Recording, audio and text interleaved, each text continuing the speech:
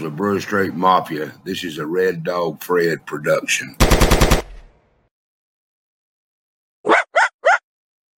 The control room to the back. So I am obviously working. They're working on the studio. We're going to get some signage and stuff like this. So I'm just glad that you guys get to be a part of this process with us and get to see this thing grow from the very beginning. It's kind of exciting. So this is podcast number 8, I believe, something like that.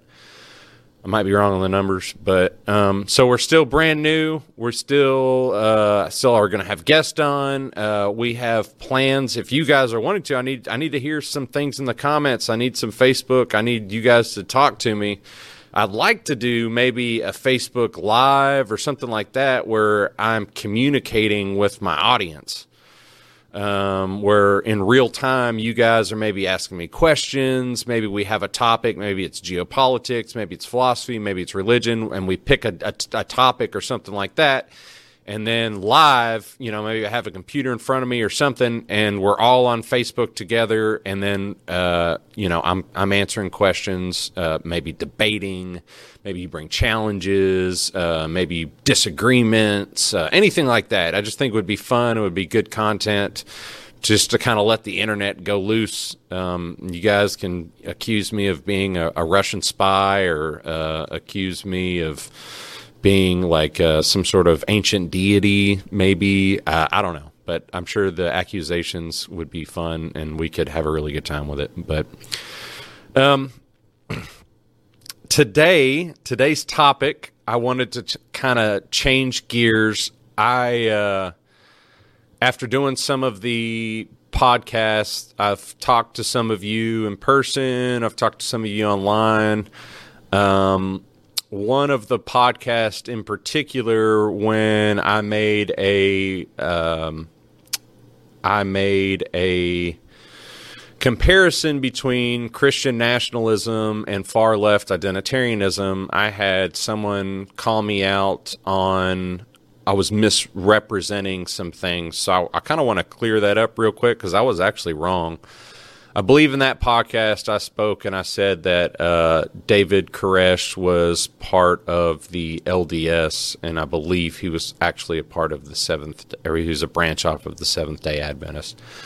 And I did kind of pick on Pentecostalism, and I did kind of pick on the Latter-day Saints, and these were just kind of easy targets, and this person kind of like let me know that.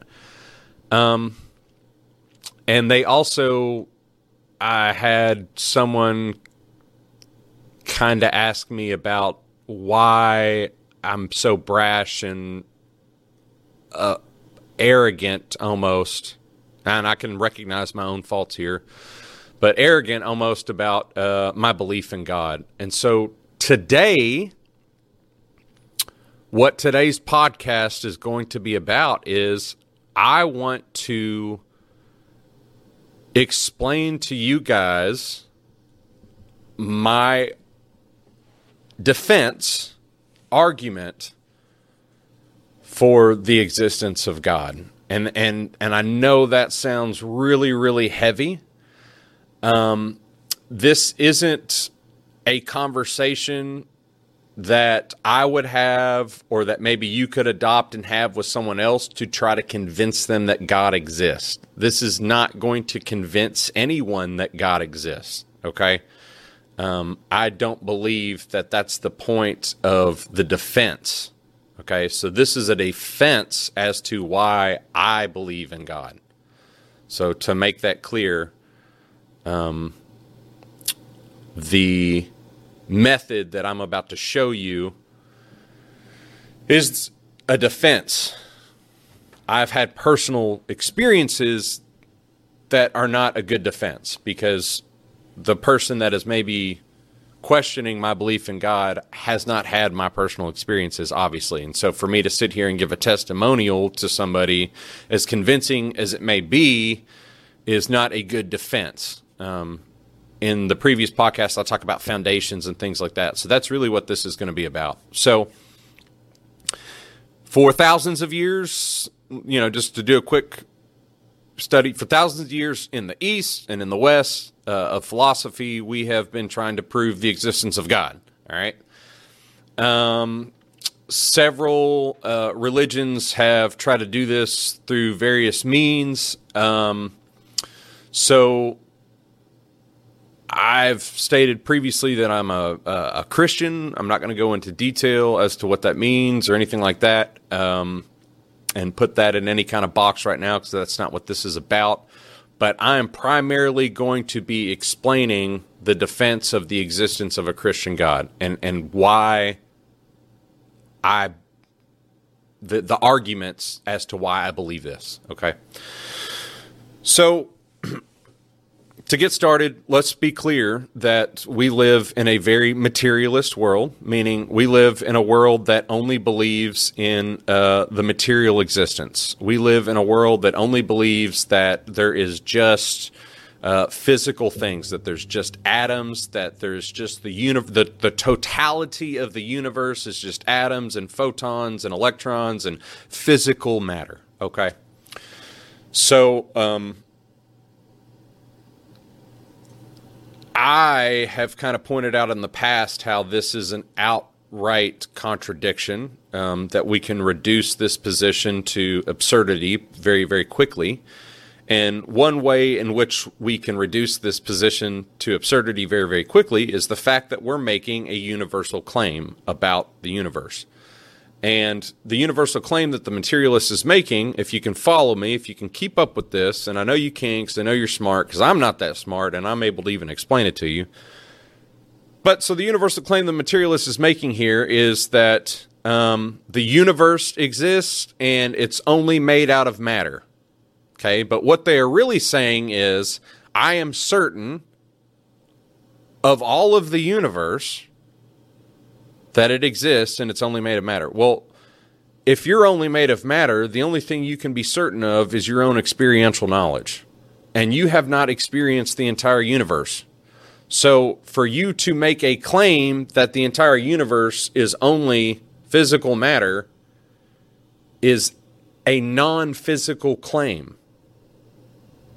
In other words, it's a claim that you made outside of the physical universe because you are making a claim, a universal claim, a universal truth. And that idea of a universal truth is the hinge for the argumentation for the existence of God.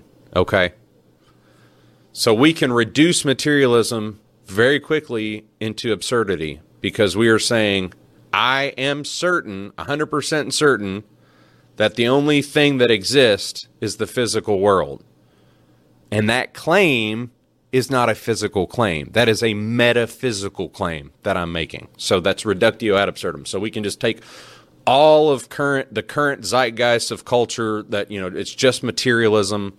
We can just real quickly throw that out the door. So how do we know it is? How could then we make that jump to say that there is a God?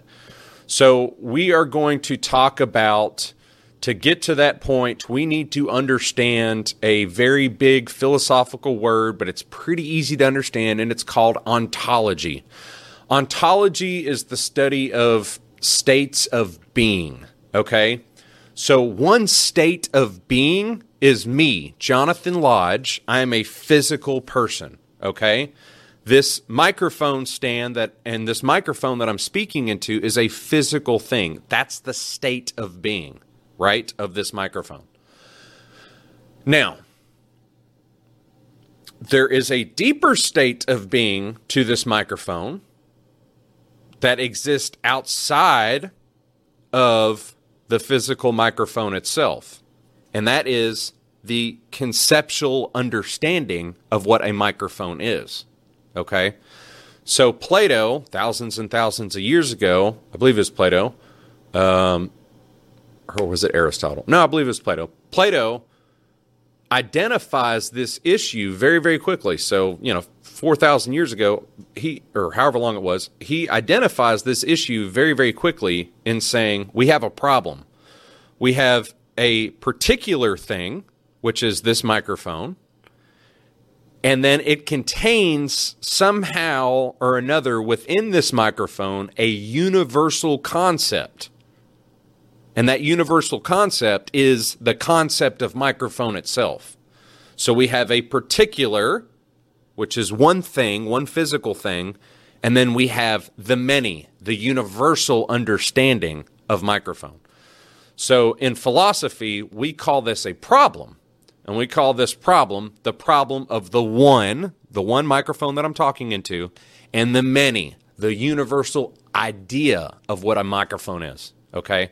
So how do we reconcile those two things? How is it that I have in my brain an idea, a universal conception of microphone, and in your brain you have an idea of a universal conception of microphone, and somehow or another those two things are the same thing? And it's not as if my brain is transferring, electrons to your brain and somehow or another we're sharing physical matter, right? And it's not somehow that you've experienced particular microphones throughout your life and I've experienced particular microphones throughout my life, and we've somehow made a universal understanding of microphones, because again, universal is the claim that it is everything. It is all microphones. So somehow or another, we are able as human beings to look at particular objects, and we are able to then understand universal truth claims about those particular objects. So,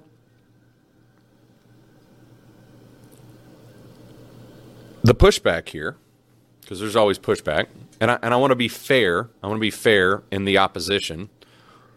The opposition is going to say, well, that's not entirely true. These universal understandings that each individual has in their head, they're actually subjective to that individual. So my idea of microphone is actually, it's not the same. It's not universal. It's actually different than your idea of microphone, but they're similar enough that we can understand that this is a particular microphone. We can share that concept, right?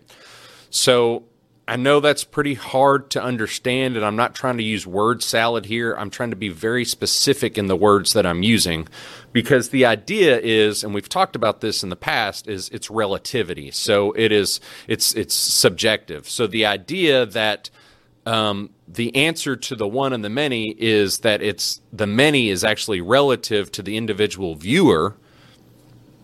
Again, we can apply that big Latin word we learned a couple podcasts ago.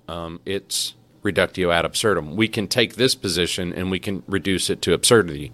Because again, they're making a universal claim, and the universal claim is this. Everyone has a subjective understanding of the world around them, and they share no universal truths. Okay. That's making a universal claim about everyone that you as a subjective person could not know.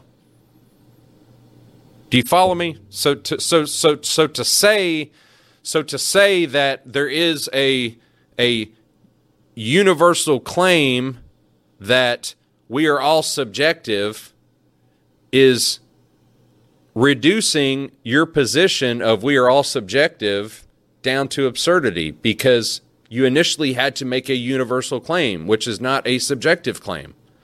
So again, we're stuck with this problem of the one and the many, okay? And my answer to this problem is actually my proof for God. And it's not my proof for God, it's the Christian proof for God. So God, right, is the only way that we can justify that these universals exist.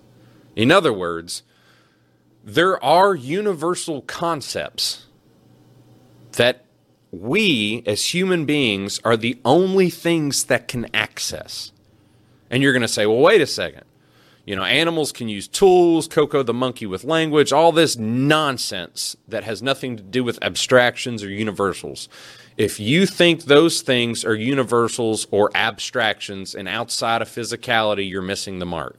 Okay? I'm talking about the ability to use things that are outside of physical existence, thought processes, and things that we have a general understanding that don't exist, physics, things like that, mathematics, all of these things, these abstractions that exist, that we somehow utilize, we bring into the physical world, and we actually use those things to manipulate the physical world.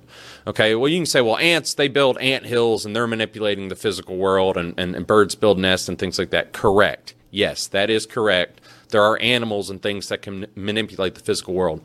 But the claim that I am making is that we are bringing in universal abstract truths like mathematics, like art, like physics, anything that is beyond our experiential knowledge, okay? And we use it daily. That's my other tenet to this claim. That's the other leg to this claim, is that everyone uses these things on a daily basis. So we all, in fact, language, the words that I'm using, these are sounds that it's a symbol. The sound that I'm making is a symbol that represents a universal concept. So, to recap my argument, the first part is I'm making a claim. Okay, so if you want to come at this to prove that God does not exist, maybe in a future Facebook dialogue, I'm going to make this very easy on you. Number one, my claim is this: universals exist. And they exist by their very nature, by the very nature of it being universal outside of physicality. Because physical things are not universal. They degrade, they die, they're physical, they're a part of this world. Everything that is in the universe is not a universal thing. It is a particular thing. I will die, dust to dust, yada, yada, yada. Sometime this microphone won't exist. All these other things, right? But these ideas, like the idea of the number 3, exists somewhere beyond the universe. So if no human being was here to observe 3 objects, would the concept of the number 3 exist? I'm going to take the positive and say, yes, of course. But I have justification as to where it exists. If you're a materialist atheist, you have no justification as to where that number 3 exists. Yet you use it in a universal way, and you use it in an abstract way. So again, my first claim is universals exist. We all access them. We're the only things that can access them. And every single human being accesses them. And for you to even make an argument against this, you are accessing them by using words, which are symbols of universal concepts. Okay? So understand the argument. This is a very, very difficult argument to understand, but understand the argument that there are things beyond physicality, math, we've listed all these things over and over and over again, that do not exist anywhere on this physical planet. We can search the entire world and we cannot find the concept of the number 3. The number 3 does not exist anywhere in the universe. All right? We can see representations. We can see particular instances. Remember, particular, the one and the many, right? We can see the many. We can see these many instances of that one particular universal truth, right? So I can get 3 things. I'm trying to feel, I don't think I have 3 things in my pocket right now, but we could have 3 things and we can see a representation of the number 3. And if I destroyed those 3 things, does that somehow destroy the universal concept of the number 3? No. If no human beings were here to exist, to observe, does it take observation? Is somehow like the number 3, this universal concept, like neurons and photons or whatever exist in our brains? And it's somehow coexisting in each one of our individual brain. No, that doesn't make sense. If we follow these things to their conclusions, we're going to reduce them down to absurdity. So obviously, we need something beyond physicality. Okay, that's the second claim. So number 2, we have to have a place for these things to exist. Where do these universal concepts exist? Where? If they don't exist in my brain or in your brain, if they're not relative to the culture, if they're not relative to the language that we speak, if they're not a personal experiential knowledge that we each undergo, where do they exist? If the entire world and universe were to be sucked into a giant black hole and blink out of existence, the number 3, the concept of the number 3 still exists because it's not a physical thing. And it's not dependent on physicality. So where does it exist? So Plato, his answer is, there's like a realm. There's like a realm where like the perfect idea of chair, right? Like the one perfect, complete concept of chair exists. And all of the many particular instances of chair are just these like bastardized representations of this concept. Okay. So that, is an interesting way to look at that, but that causes all sorts of other problems because then eventually we are going to need to we're going to need to narrow down this thing and how to understand how these things came into existence and how they interact in the physical world. And there is no good mechanism for how universal concepts interact in the physical world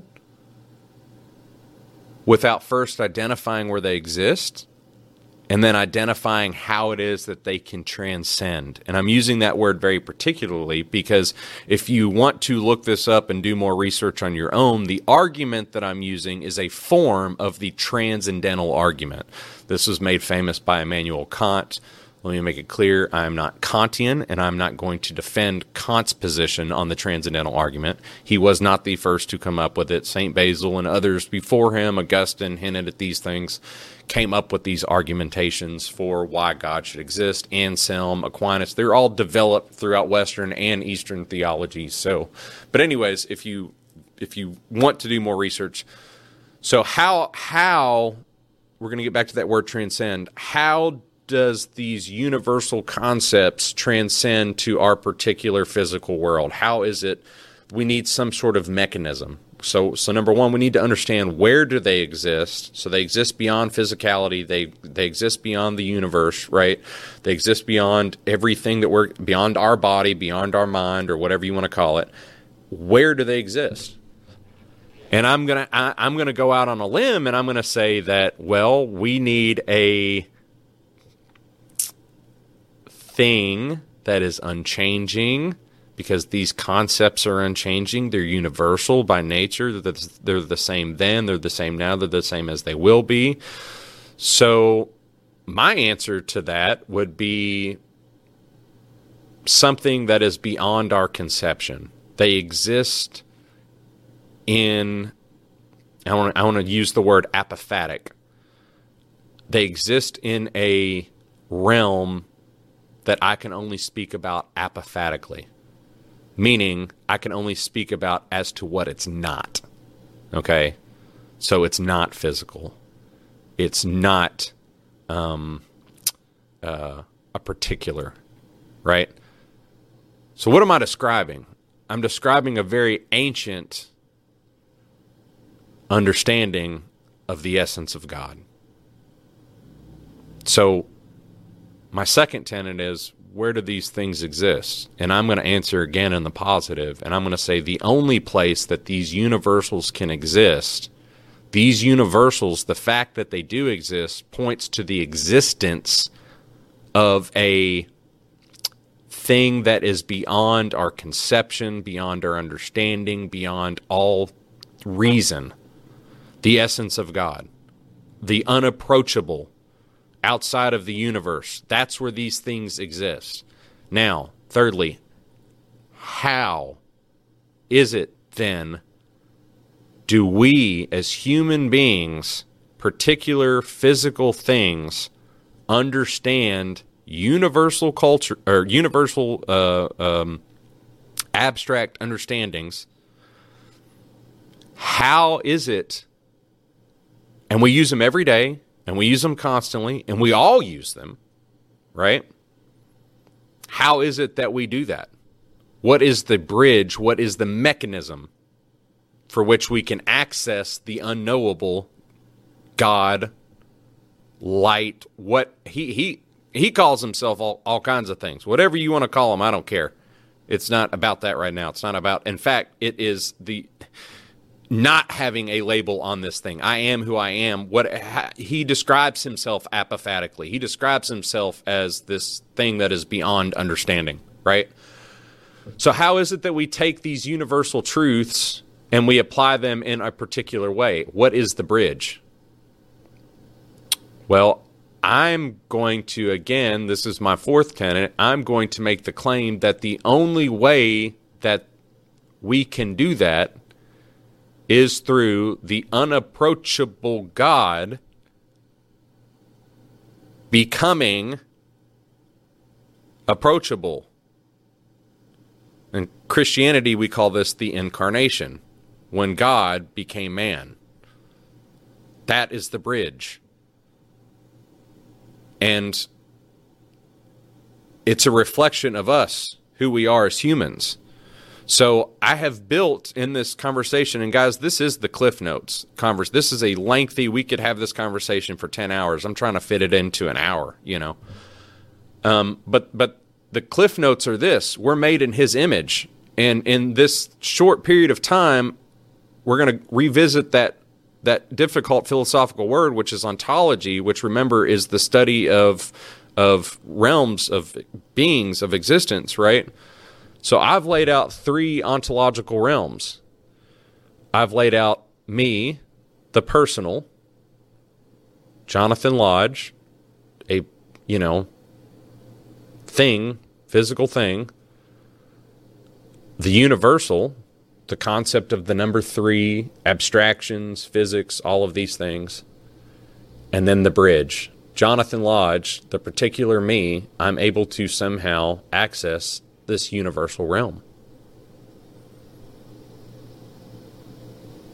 3 ontologies. And I'm going to say we're made in the image of this unknowable, unapproachable thing, and he makes it clear that we're made in his image. What is that a reflection of? The physical, the unapproachable, and the bridge, right?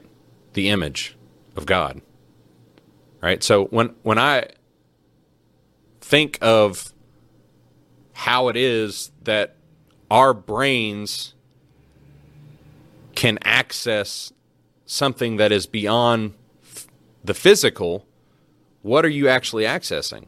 What is beyond the physical? Well, it's God. And God, in a very personal manner, reveals these truths to every single person. That's humanity. That's what makes us human.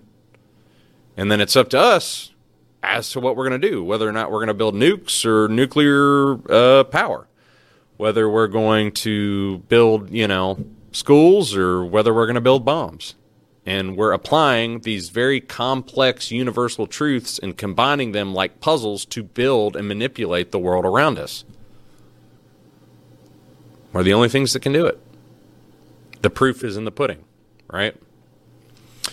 So this is my basic argumentation for the existence of God, is that, again, let's revisit these things real quickly. We'll go through the bullet points.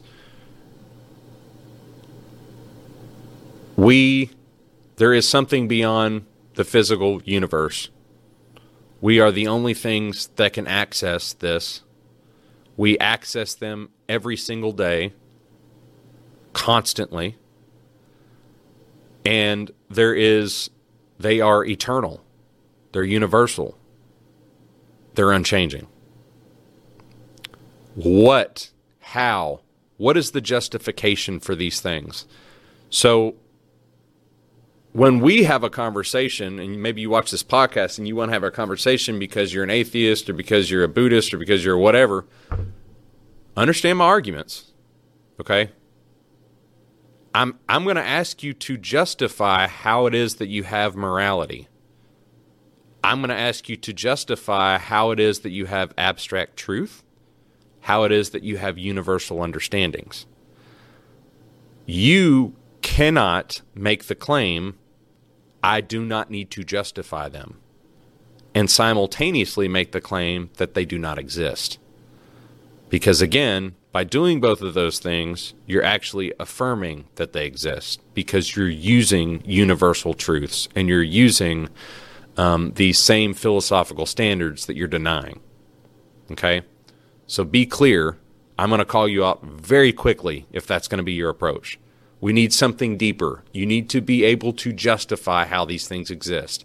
And it's not cultural relativity. It's not that, oh, well, a bunch of people got together and they used three particular things, and so they had this universal idea of three that exist in their minds and exist in their culture. No, again, we're going to reduce that down pretty quickly to absurdity, because we've explained this over and over and over. That doesn't work. So, so the argument again is you need to be able to justify. My justification, again, this wasn't me trying to convince someone to believe in God or anything like that. But this is my defense. My justification for why I believe in God is because these things exist, and I need to be able to justify why these things exist. And in fact, the challenge is everyone needs to be able to justify why these things exist. And when we talk about politics and we talk about all these other things on the podcast, you constantly hear me harping in the same linguistic manner. I keep saying, you have to be able to justify, because justification is important for a foundation of truth, for a foundation of how it is that your mind works, right? And we can agree that we need to think beyond these boxes that we continually want to put ourselves in, and not say, oh, well, I'm a Christian, so I have it all figured out because God has all the truth. That's just as ridiculous as the atheist saying, well, just wait until science, uncovers the next, thing that will finally validate and pull all of this together, that will somehow reconcile the one and the many. I'm going to tell you this ancient problem that was pointed out by Plato and probably earlier, and just it wasn't even written down. But this ancient problem of the one and the many, I'm going to essentially reword it, or word it exactly how he worded it, and ask you. You can't deny that it exists. It does exist, because you're using words to argue that it doesn't, okay? And I'm going to say those words themselves are universals. So you need to figure out a way how these things exist. Again, they exist beyond our minds. It's not, the number 3 is not somehow a thought pattern in my mind and a thought pattern in your mind, and somehow they're connected together in our mind. There's no physical connection there, right? So something else is at work here. Again, I'm going to say that the only possible explanation that all other religions, all other worldviews, all other ways in which to answer this question are going to be wrong, I'm going to say the only way in which this could be right is through, one, an unapproachable, eternal thing to which all of these universals exist. 2, there is some sort of bridge between that unapproachable universal thing. Like an incarnation, like God becoming man and still being fully God. And 3, that within our hearts and our minds, we are able to access these things and bring them into the physical world. Almost as if, a spirit, a soul. So we, again, made in the image, are one thing that can access these 3 realms of ontology. Again, there's this one unapproachable thing, God, that is broken down into not parts, but personhood of 3 ontologies. And that personhood, the energies of that personhood are represented in these universal truths. I know this is deep. I know this is difficult, but I keep getting asked, people keep coming up to me and asking me, they seem I had one person tell me that I came off as arrogant, and so that's why I'm not so animated. That's why I'm so subdued right now.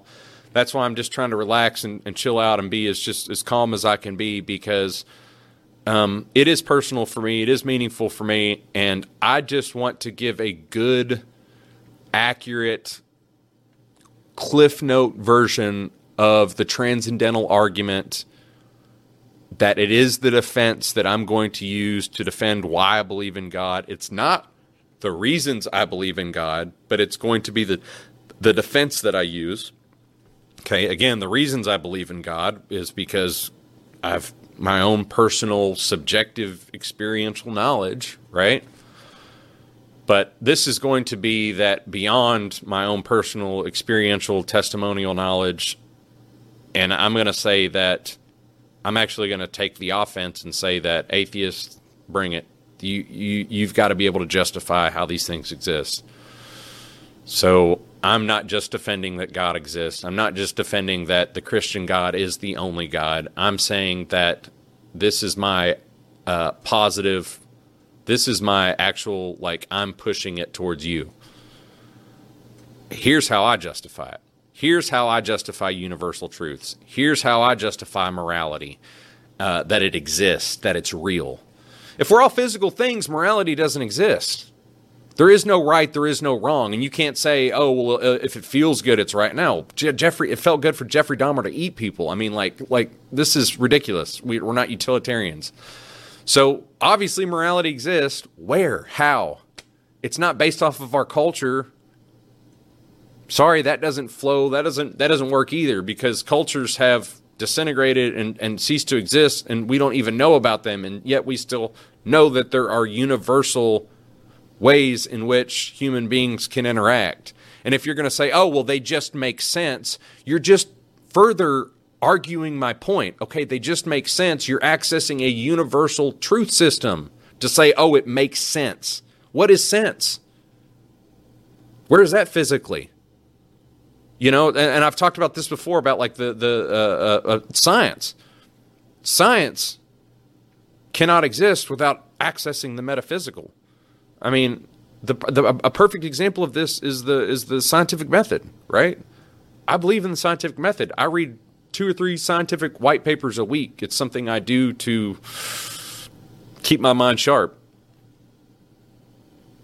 Scientific method is the only way in which we can uncover truth. But guess what? Truth about the physical world, rather. But guess what? The scientific method doesn't prove itself. I can't use the scientific method to prove the scientific method. I need to access these universal truths, these abstractions, these things that have values that are beyond the physical, in order for me to use even the scientific method. So, again, if your approach is going to be that these things don't exist, sorry, bud, we're going to reduce that down. I'm going to sweep your legs out very quickly, and I'm going to say you should have paid attention, because we're going to reduce this to absurdity. If you're going to say that these things exist and they exist culturally, or they only exist in each individual mind, again, I'm not going to be rude or anything like that, but I'm going to be very quick. I'm going to chop your legs down. We're going to be very quick to cut that argument in half.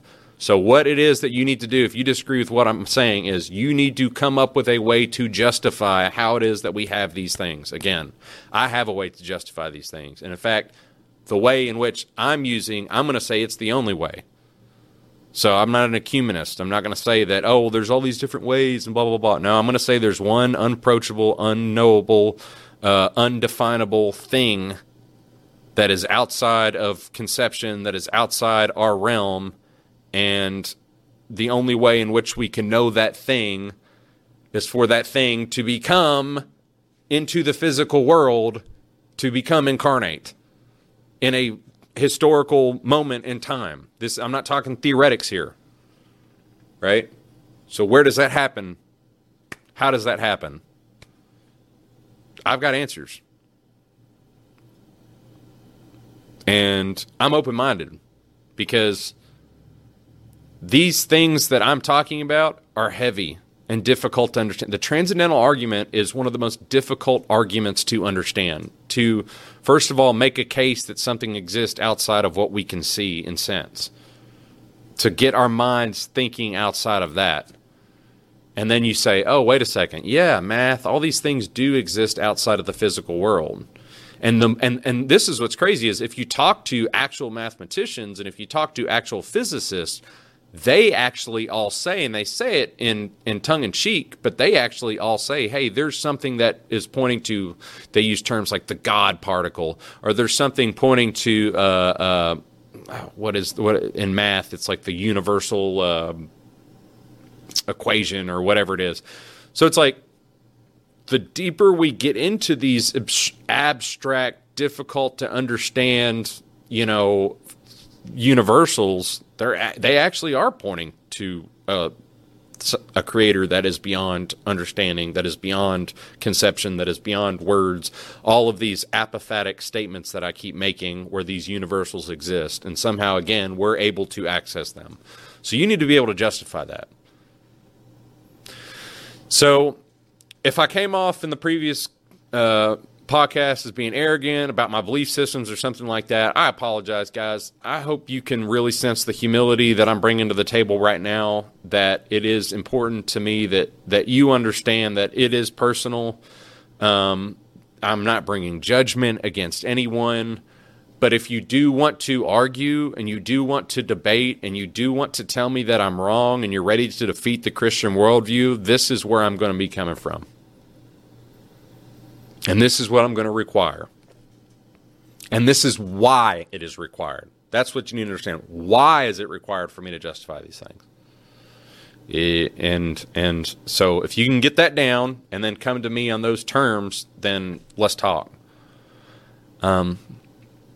But again, thanks for watching. I had no idea until our producer, Kevin, sat down what we were going to talk to, and I kind of said, man, I'm going to just open up my heart and talk, and let's see what happens. And this is a personal thing to be able to share to a lot of strangers and a lot of friends and people watching why it is that I believe in God and why it is that I believe in the Christian God. And I hope I did that justice, and I hope it maybe you further go and do your own research and know that it isn't just some blind, oh, well, he just believes and it's faith and he closes his eyes and you believe in this and that. No, that there is actual,